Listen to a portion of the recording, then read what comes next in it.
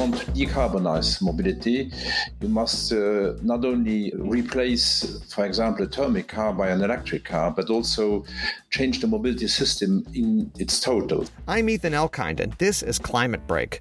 Francois Bausch is the Deputy Prime Minister of Luxembourg, as well as its Minister of Mobility. He says that government support for electric cars is key to the transition away from gas-powered vehicles. The public sector must really give the first push, and then you can develop the market by itself. The mobile phone sector in Europe, that was the same situation. The first mobile phone networks had been built mainly by the public postal services.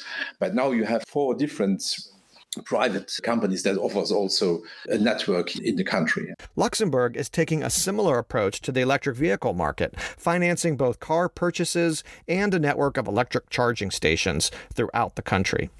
For example, if you buy a car in Luxembourg at the moment, which is under 18 kilowatt performance, then you can have 8,000 euro of subsidized.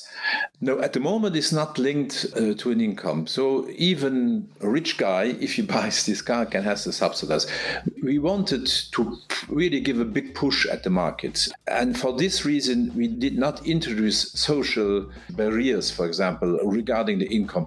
But that we will do surely in the future, because then the market will play its role by offering more affordable electric cars also. To learn more about Luxembourg's approach to decarbonizing mobility, go to climatebreak.org.